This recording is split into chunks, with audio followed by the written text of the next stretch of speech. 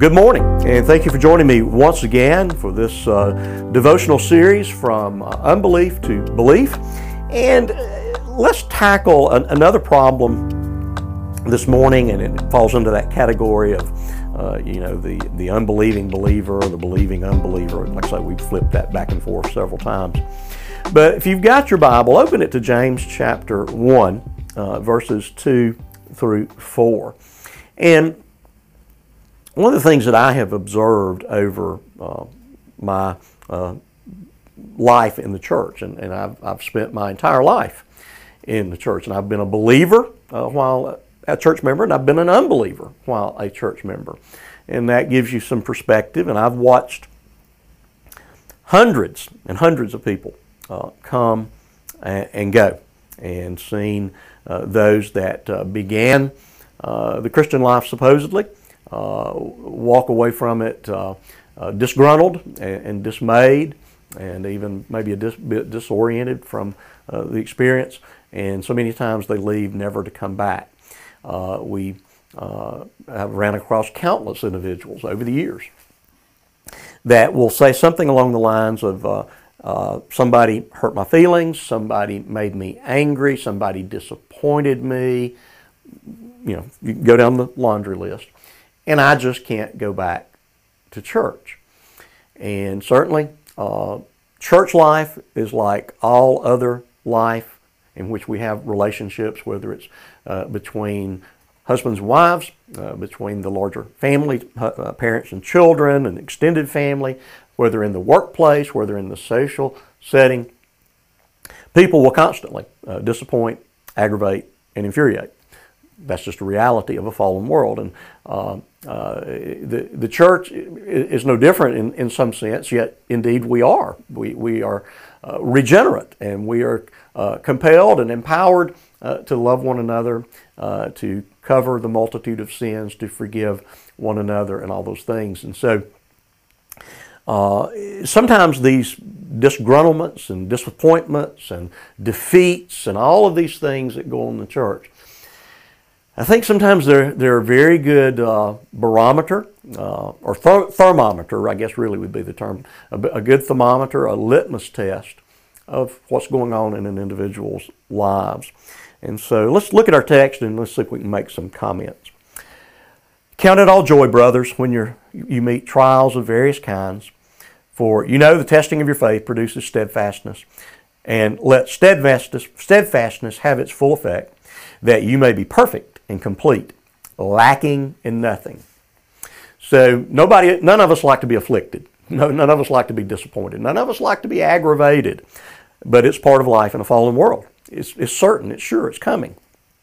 And yet, the Bible constantly tells us that God has a purpose in our affliction, in our sorrows, in our suffering, whether they're great or small, and that He's working in it. He has not abandoned us, that He's producing something in us that is worthwhile, and God knows what He's doing by applying the heat to our metal. And so, same thing is true when these afflictions, whether they're disappointments or aggravations or disillusionments, when they come in the church. They test us. And when the testing produces in us quitting, that is a warning sign. That is a dangerous sign. That is, if there's something so great that can create such a disillusionment in your heart and mind that you can walk away from the church and say, I can never go back, whether specifically to an individual church or to the church in general. I just can't go to any church because I'm not going to set myself up for these disappointments. Quite honestly, that's a cop-out. Quite honestly, that's an excuse.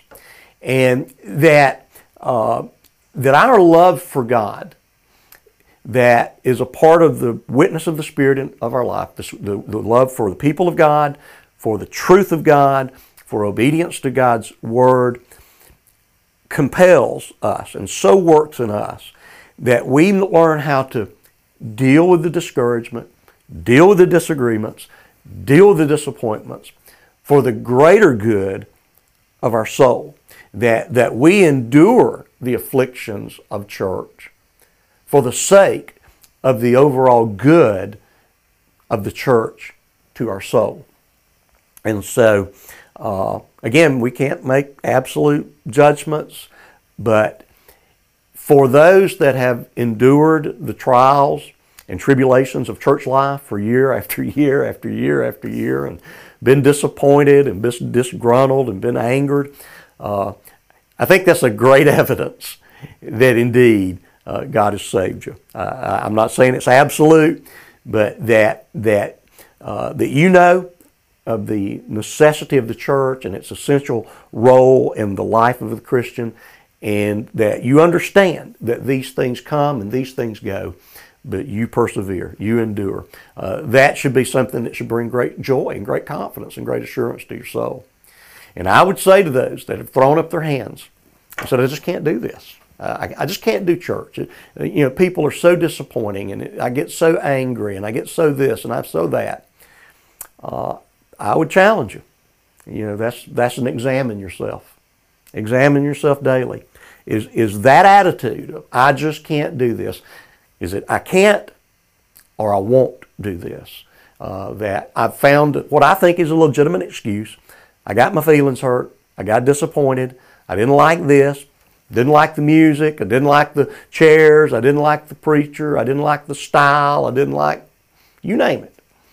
But we find some reason or some excuse, and that gives us the validation we need to drop out. That's a very dangerous place to be. It's not a sign of good spiritual health.